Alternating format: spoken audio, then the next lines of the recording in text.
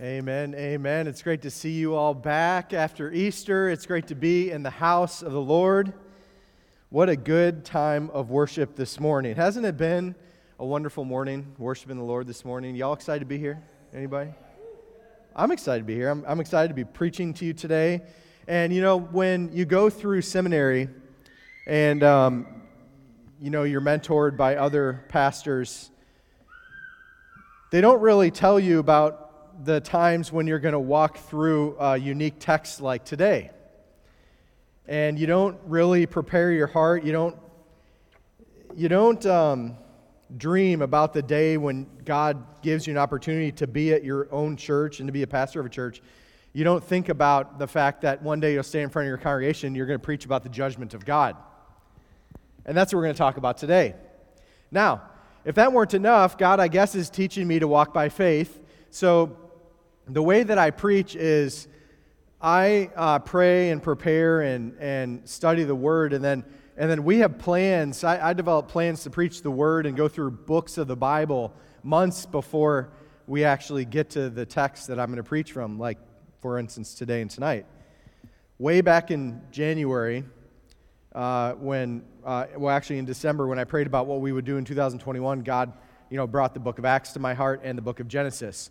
And somehow, by God's sovereignty and His providence, today I'm preaching on Acts 5, 1 through 11, which is God's judgment on Ananias and Sapphira. And then tonight I'm preaching on God's judgment in the flood of the entire earth. Both of those happen to be on the same Sunday. Didn't plan that to happen. I'm gonna go ahead and say that God planned for that to happen. So today is Sunday. It's the day of judgment. So I hope that you're happy you're here. And I'm excited to preach on this. And the reason I'm excited to preach about God's judgment is because within the judgment of God, we see the grace of God.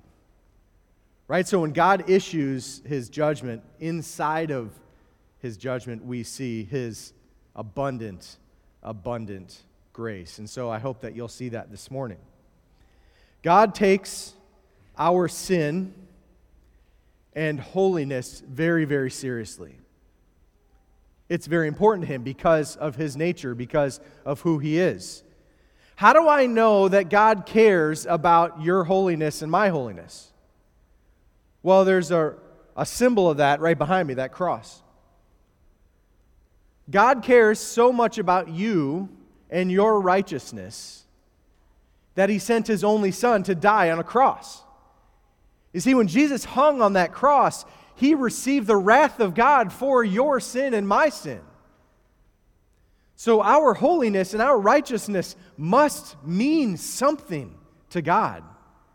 If He were to go to such great lengths to offer us the opportunity to be made righteous and to be restored to a right relationship with Him.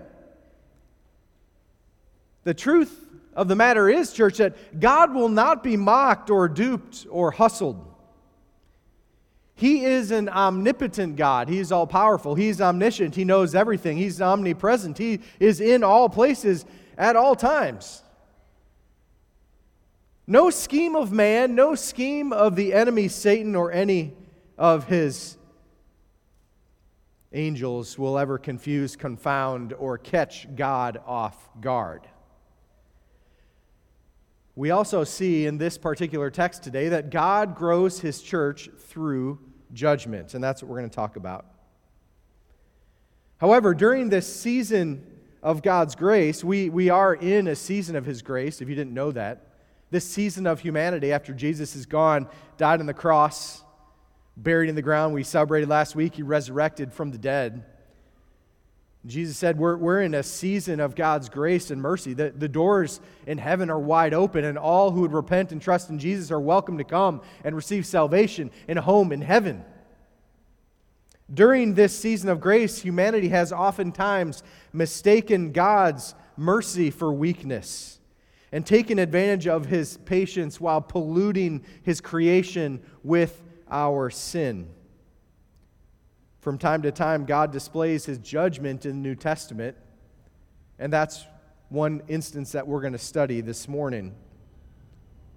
The text we will consider today describes one of the instances in which the Lord swiftly judges sin in His church. This will serve as a testimony to both believers and non-believers about the power of God and the seriousness of our sin.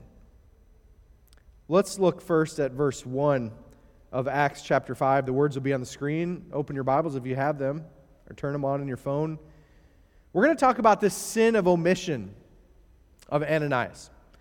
So Acts chapter 5, verse 1, it says, "But a man named Ananias with his wife Sapphira sold a piece of property. However, he kept back part of the proceeds with his wife's knowledge and brought a portion of it and laid it at the apostles' feet." So you have this couple named Ananias and Sapphira, and they're kind of caught up in the excitement of the moment. Just before chapter 5, at the end of chapter 4, a man named Barnabas had gotten excited, and his nicknamed Barnabas, which means son of encouragement. So he's encouraging other people. At this time in the life of the church, people are bringing their resources, they're helping each other out. The church, it says, is unified under the power and authority of the Holy Spirit. People are excited. Thousands of people are being saved, and the church is growing. They're standing up against persecution. Things are going really, really well. So Ananias is caught up in the excitement of this moment. And so like Barnabas, who we read about in the end of chapter 4, they sell some land and they bring it to the church. Now imagine the excitement in those days as people gave freely to the church, as thousands upon thousands of people are being saved.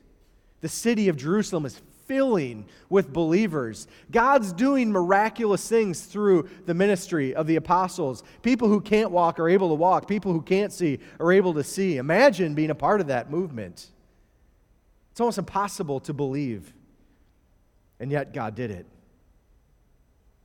The Lord was pouring out His grace upon the church, and tremendous things are happening.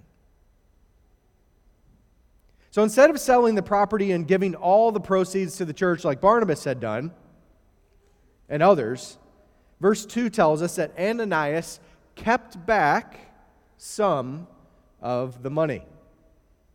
Now, the Greek word for that phrase, kept back, it's important for us to take a moment and investigate that.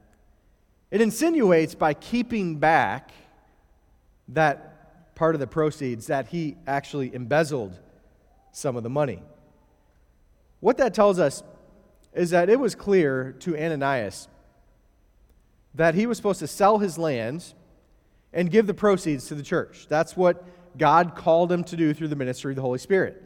The fact that the phrase there that Luke chose, that phrase kept back, it tells us something more than just that he kept some of it. It tells us that he knew that he was supposed to give it to the church, and instead of giving it to the church, he kept some of it for himself. He embezzled it from God and from His church. The same Greek word is used in the Old Testament book of Joshua chapter 7. So there's a translation of the Old Testament called the Septuagint. It's written in Greek. So they took the original Hebrew, they translated it in Greek. In fact, during Jesus' time, most people read the Old Testament in that Greek. They read the Septuagint. And so think back to Joshua chapter 7. The Israelites are going to take Jericho, right? They march around the wall falls down, they run in, God gives them one command. Everything inside of that place is supposed to be holy unto the Lord. You're not supposed to take any of that treasure home. None of that loot belongs to you. It all belongs to me. That's what God told him. There's one man named Achan. Remember him? He decided that he would keep back some of what he got in Jericho for himself. The same phrase, kept back, the same Greek word is used to describe what Achan did and what Ananias does here. He kept what was not his. And of course, we know what happened to him. God judged him immediately and his family. So the author uses identical wording as well, describing what Ananias and Sapphira did, as well as what Barnabas did in Acts 4:37. Both of them, the phrase says that they laid it at the apostles' feet. So Barnabas sells his land, takes what he has, that amount of money, And he takes it to the apostles in the church. He lays it at their feet as an act of worship of God. And that is used to care for the needs of the Jerusalem church. Ananias does the same thing. Sells his property, takes the money from the property, takes some of it back aside, and then he lays it at the apostles' feet. Now, what's insinuated here is that the church believes that he sold his land and took the money like Barnabas did and gave all of it for the use of the church. He probably, perhaps, even enjoyed accolades and celebration of God's grace and mercy for him doing that.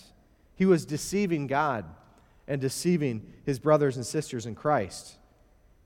So you might be asking, what exactly did Ananias do wrong? I mean, it's pretty spectacular that he would take something of his, sell it, and give any portion of that to the church, right? I mean, the fact that Ananias gave some of his money to the church is more than many American Christians do all year long. The fact that Ananias kept some of his proceeds from the sale of the land for himself was wrong because he was supposed to give it to the church.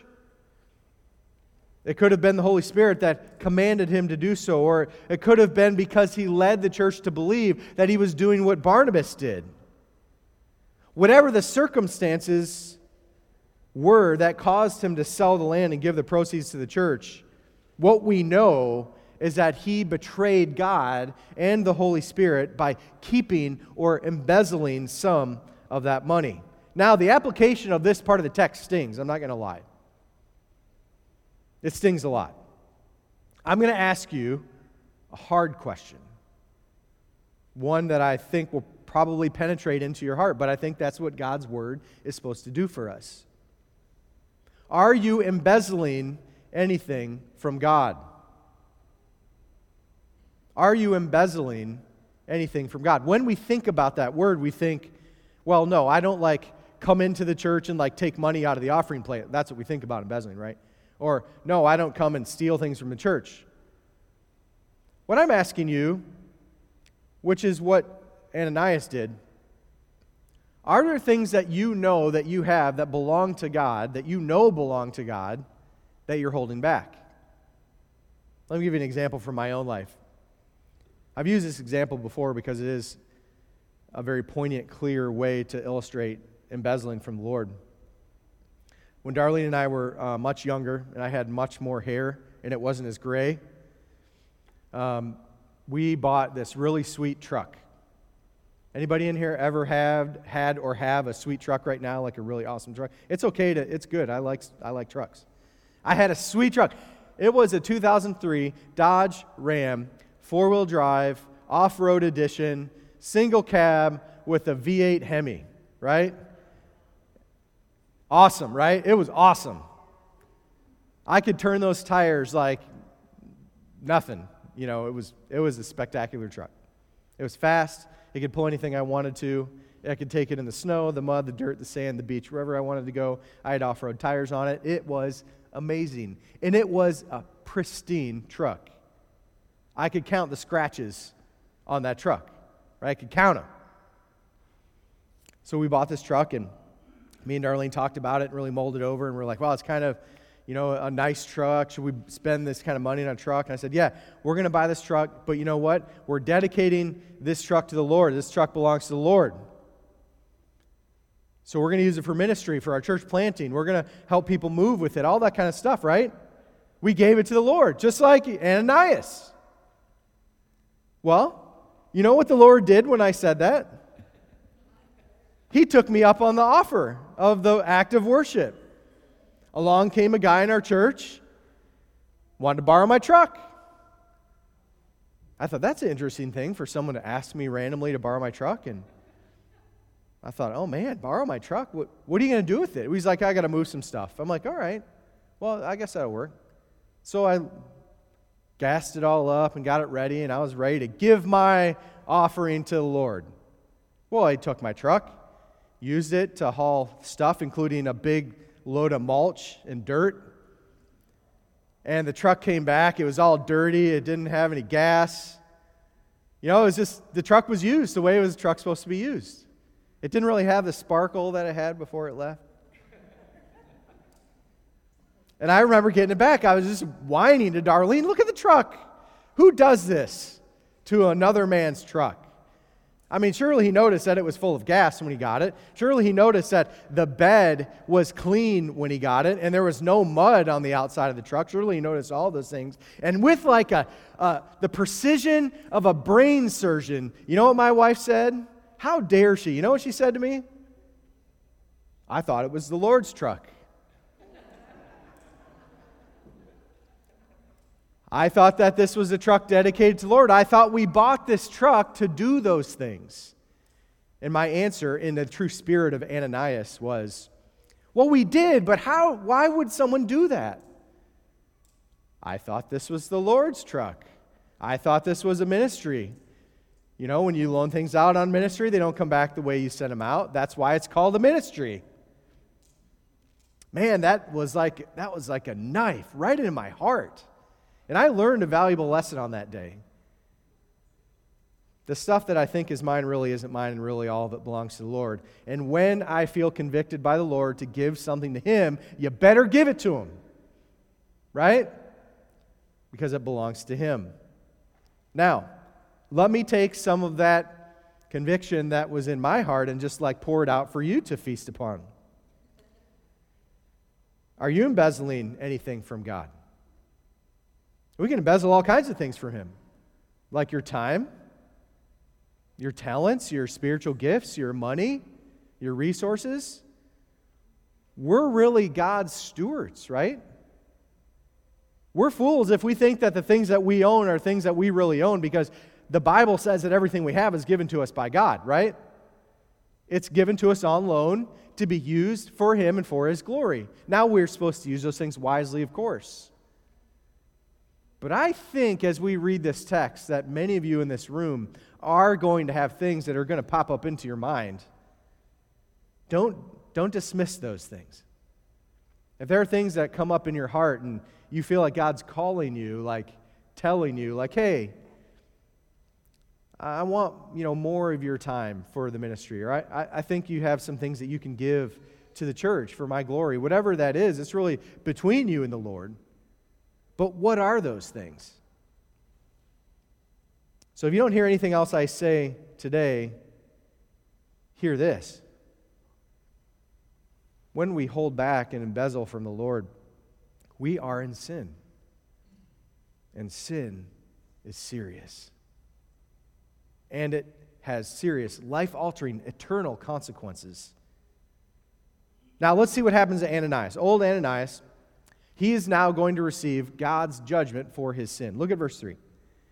Ananias, Peter asked. So let me just reframe this or bring you up to speed. So Ananias sells his land, right? His wife Sapphira knows about it. Ananias comes to church. Everybody's celebrating. They're worshiping God. Things are awesome. Things are going really well. He takes some of his money, puts it away for himself, takes another portion, leads everyone to believe that he's giving everything to the Lord. He lays it at everyone's feet. They're in worship service. Everybody's celebrating.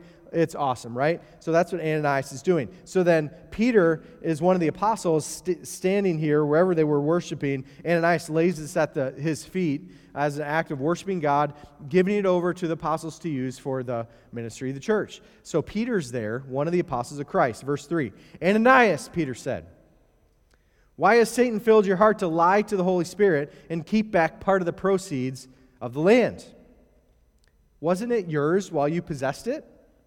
And after it was sold, wasn't it at your disposal? Why is it that you plan this thing in your heart? You have not lied to people, but to God. Ananias obviously underestimated the great spiritual movement that's taking place at this moment. Remember, people are being saved. Miraculous things are happening. Blind people are able to see. People who are unable to walk are able to walk. God is at work doing amazing things. Ananias thinks that he could get away with his little ruse and the church would be none the wiser. He certainly did not remember Jeremiah 17:10, which says, I, the Lord, examine the mind. I test the heart to give to each according to his way, according to what his actions deserve. God assumes that everyone will see what he's doing and not know the truth. Instead, however, through the Holy Spirit, God gives Peter a very special type of discernment, Peter confronts him. Why has Satan filled your heart to lie to the Holy Spirit? In the days leading up to this event, Luke reports that the church is of one heart and one soul. This is the first recorded sin in the church. Right here. That means as they moved up into this time within the church, there's no division, there's no derision, there's no delusions of grandeur as everyone sacrificed to one another and for one another to meet the needs of Jesus' great commission. They really were on mission for God. Ananias allowed Satan to plant a seed, a tiny seed of self-gratification in his heart. And he commits to embezzle this money from God. Before this unfortunate chain of events began, the land and the proceeds from selling the land belonged to Ananias. That's what Peter brings up. He said, this was your land. You could do with this land as you please. But remember that we're all really stewards of our possessions. They don't belong to us, they belong to God. God is the real owner of everything in this world. He blesses us with certain possessions and resources and gifts and talents and all those things. At some point, however, Ananias publicly pledges or is convicted by the Holy Spirit to give everything that he received for selling that land. And so at that point, when either he told the church, I'm giving you the proceeds for my land, or when the Holy Spirit said, you're supposed to sell your land and give it to the church, at that point, that land doesn't belong to him any longer. At that point, it belongs to the Lord. So to keep any of it for himself would be embezzling. Ananias' lie wasn't really the biggest and most harmful action that took place in this moment. The bigger and more devastating deception was the idea that Satan planted and Ananias accepted, which was the belief that no one will know what you did. You could keep some of that money behind. No one's going to know. It reminds me of when I was a child and I cut my own hair. Anybody in here cut your own hair as a kid? Kids, don't cut your own hair, okay? Don't hear what I'm not saying. Don't go home and cut your own hair. Talk to mommy and daddy about that. I made the mistake of cutting my own hair. Some of y'all did that, right? Do you remember when you did that and then you got in trouble? I remember it like it was yesterday. I wanted to cut my hair. I asked my mom about cutting my hair. She said, you don't need a haircut? I'm getting a haircut today. Whether you take me in or I do it myself. I didn't say that, of course. That would have been a quick way to get some soap in the mouth in my house. So I decided I'm going to cut my own hair. So I take some scissors. Mom's not around. And, I don't cut the hair back here, maybe where she wouldn't notice. You know where I cut it? Right in the front, right up here, Miss Alice. Boom, right across, not even like a good solid, it was like this. And so I cut it. And I had my little trophy. And I remember, after I cut that hair, thinking, oh no, I got a chunk of hair in my hands. What am I going to do with this hair? So I did what any good son would do. I hid it behind the fridge. We had one of those olive-colored refrigerators, and I knew there was lots of hair. We had cats, so there's hair behind the fridge all the time. So my hair would just blend in, so I'd just take the hair, pop it behind the fridge. No one will know. Nobody's going to know. I got to do what I wanted to do. I got away with it. No one's going to know until about 2 seconds after Mom walked in the room, right? What do you think she did, moms? What happened to your hair? What do you mean? She's like, did you cut your hair? Oh man, I felt real guilty. And yes, I cut my hair. Where is it? So not only did I have to tell her I did it, she made me go retrieve the hair from the back of the fridge. So I went behind the fridge, I got my hair. She said, I told you not to cut your hair. Went through the whole thing. I was punished, all that stuff. You know where that hair is today? It's in my baby book. As a reminder to listen to my mom. Well, of course my mom knew because she was my mom and she knew me well. She knew how long my hair was. She knew everything about me. So when a chunk of hair was missing, she knew I cut my hair. Not in addition to the fact that I just talked about cutting my hair for like 20 minutes before I did it, right? Foolish child, disobeying my mom, thinking that I was going to get away with it when, of course, she knew. How much more so does our Heavenly Father know us? I mean, He knit us together in our mother's womb. He knows everything about you. He doesn't just see you on the outside like everybody else. He sees you on your inside. He sees your heart. He knows your thoughts and your attitudes. Ananias forgot this, or assumed upon God's grace that God wouldn't do anything about it. So Peter confronts Ananias. He said, "Why would you lie to the Holy Spirit like this? What compelled you to engage in this kind of sin?" Verse 5 says, when he heard these words, this is Ananias. Ananias dropped dead, and great fear came upon all who heard. The young men got up, wrapped his body, carried him out, and buried him. Now, this text doesn't tell us how Ananias died. Could have been death because of shock or guilt or remorse. The fact that a great fear came upon the heart of the church indicates that his death was spiritual in nature. However God decided to do it, God judged Ananias, and Ananias died in that moment because of his lying to the Lord. Now, while burials in Palestine are usually done quite quickly, they're usually not done this quickly. He died, hit the ground, church members came in, wrapped him up, and buried him. And that was it. Man, this is shocking, right? It's overwhelming. It should be. God does this at other times in the New Testament. 1 Corinthians 11, 30 through 32, this is what Paul says. He's writing to the church. They're in sin, open sin, and he's writing to them, trying to compel them to repent. He says, "This is why many are sick and ill among you, and many have fallen asleep." That means died. He said, "You're sick, you're ill, and people are dying. If we were properly judging ourselves, we would not be judged. But when we are judged by the Lord, we are disciplined so that we may not be condemned with the world." What was happening in Corinth at that time is the same thing that happened to Ananias and soon Sapphira here in the New Testament church. They're in open sin against God. God is judging them for their sin. Paul's writing to them, telling them, you got to repent. That's why you're sick. That's why you're dying. To make matters worse now, Ananias' wife, Sapphira, colluded with him in this deception. And before we move into that part of the text, I just feel compelled to say that us living today and reading this text, it's almost unbelievable to us, right? Because God's been so gracious to us. We have problems with sin, right, as people. We make mistakes. There are churches devastated by the sin of the people of the church, and God does nothing. But church, take this as a warning. Let's not mistake God's grace for ineptitude or His tolerance of sin for ignoring that sin. There will one day be a judgment for sin. But at the same time, inside of that judgment, listen to me, inside of that judgment, there's God's grace. There's God calling out to us, His church, through the ministry of His Holy Spirit and the preaching of the Word, calling us to repentance and trust and faith.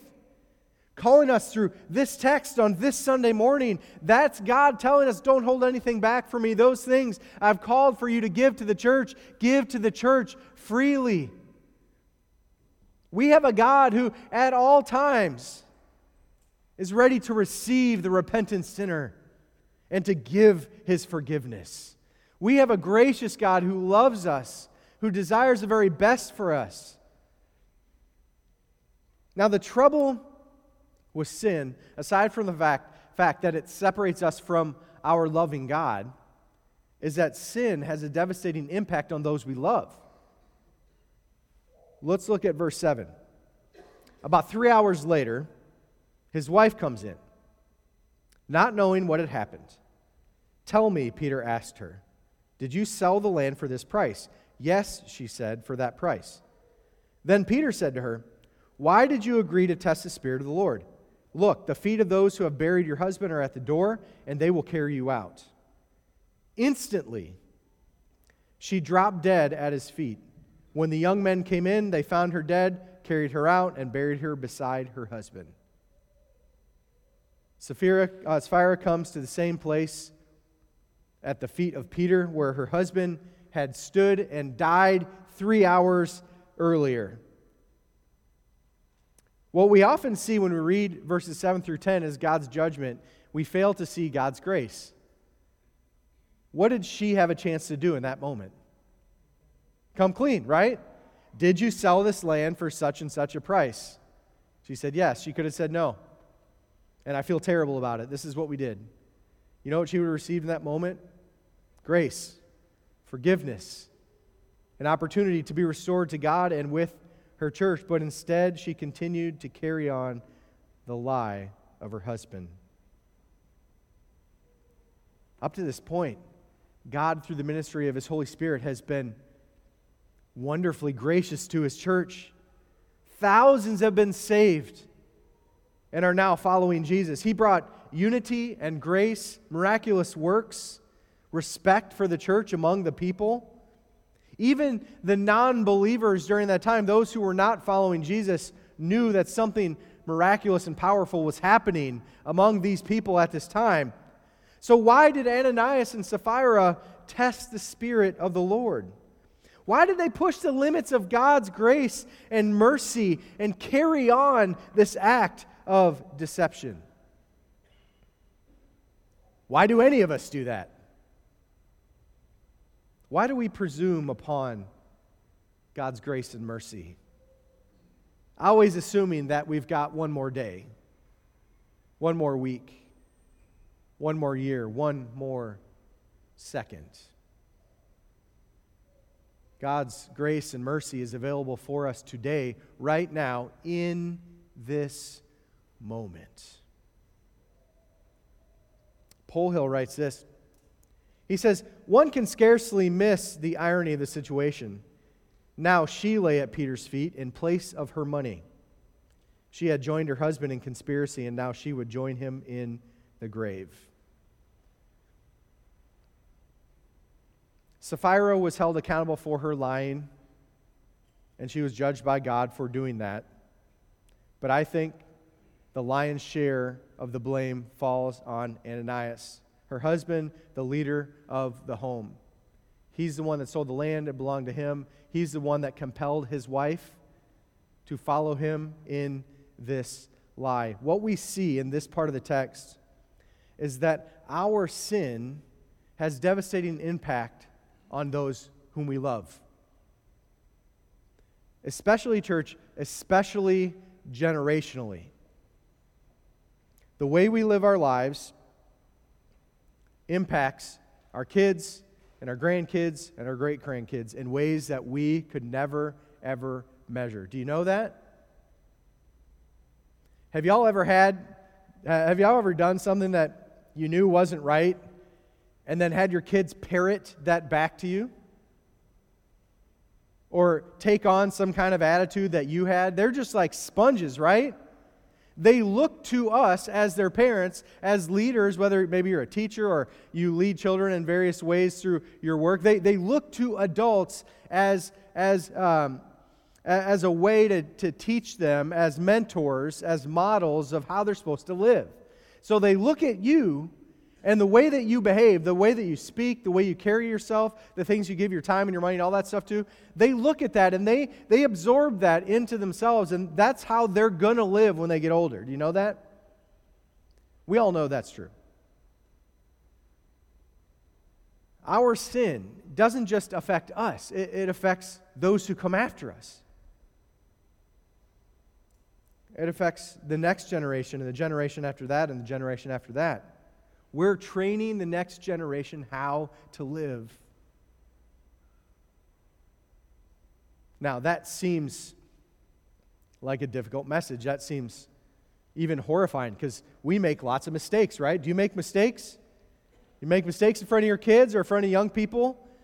It seems like all is lost, but all is not lost, church. All is not lost because we serve a loving, gracious, merciful God who, just like Peter standing in front of Sapphira, comes to us, giving us countless opportunities to repent and receive forgiveness.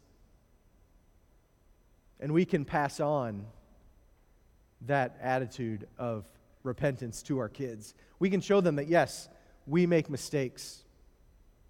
Yes, I just made a mistake. 10 minutes ago, I just made a mistake. We can go back to them and tell them, this is the mistake I made, and I'm sorry for that. And, God will forgive me for that when I go to Him in repentance. That's the God we serve.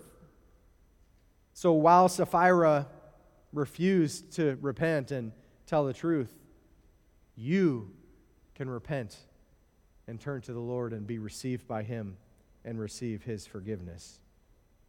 Now, God will be glorified in all things. Even in His judgment, He's glorified. Look at verse 11.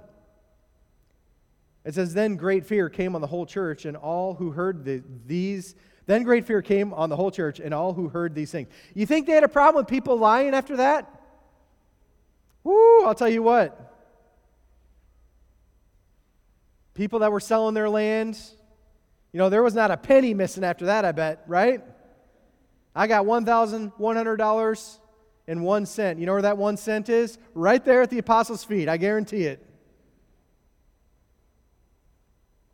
God's judgment upon Ananias and Sapphira did something amazing in that church. Great fear came on the whole church. Not fear that will be struck down and killed, although that is a part of recognizing who God is in His goodness and holiness and righteousness and power.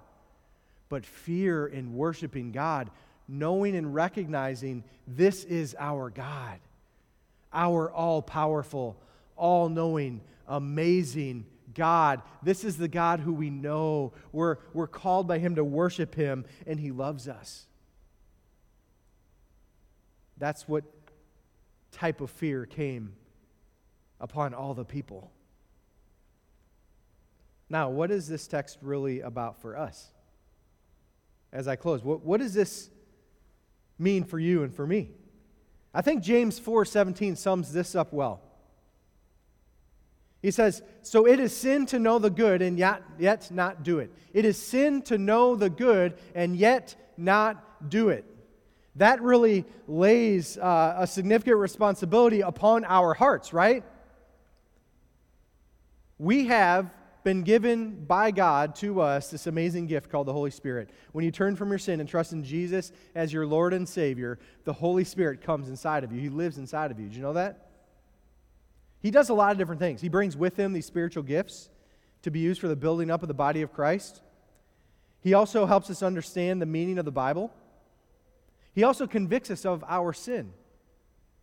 And so when within His ministry, what James is saying here is, within the ministry of the Holy Spirit, when it comes to your knowledge that God has called you to do something, it's a sin to not do that thing.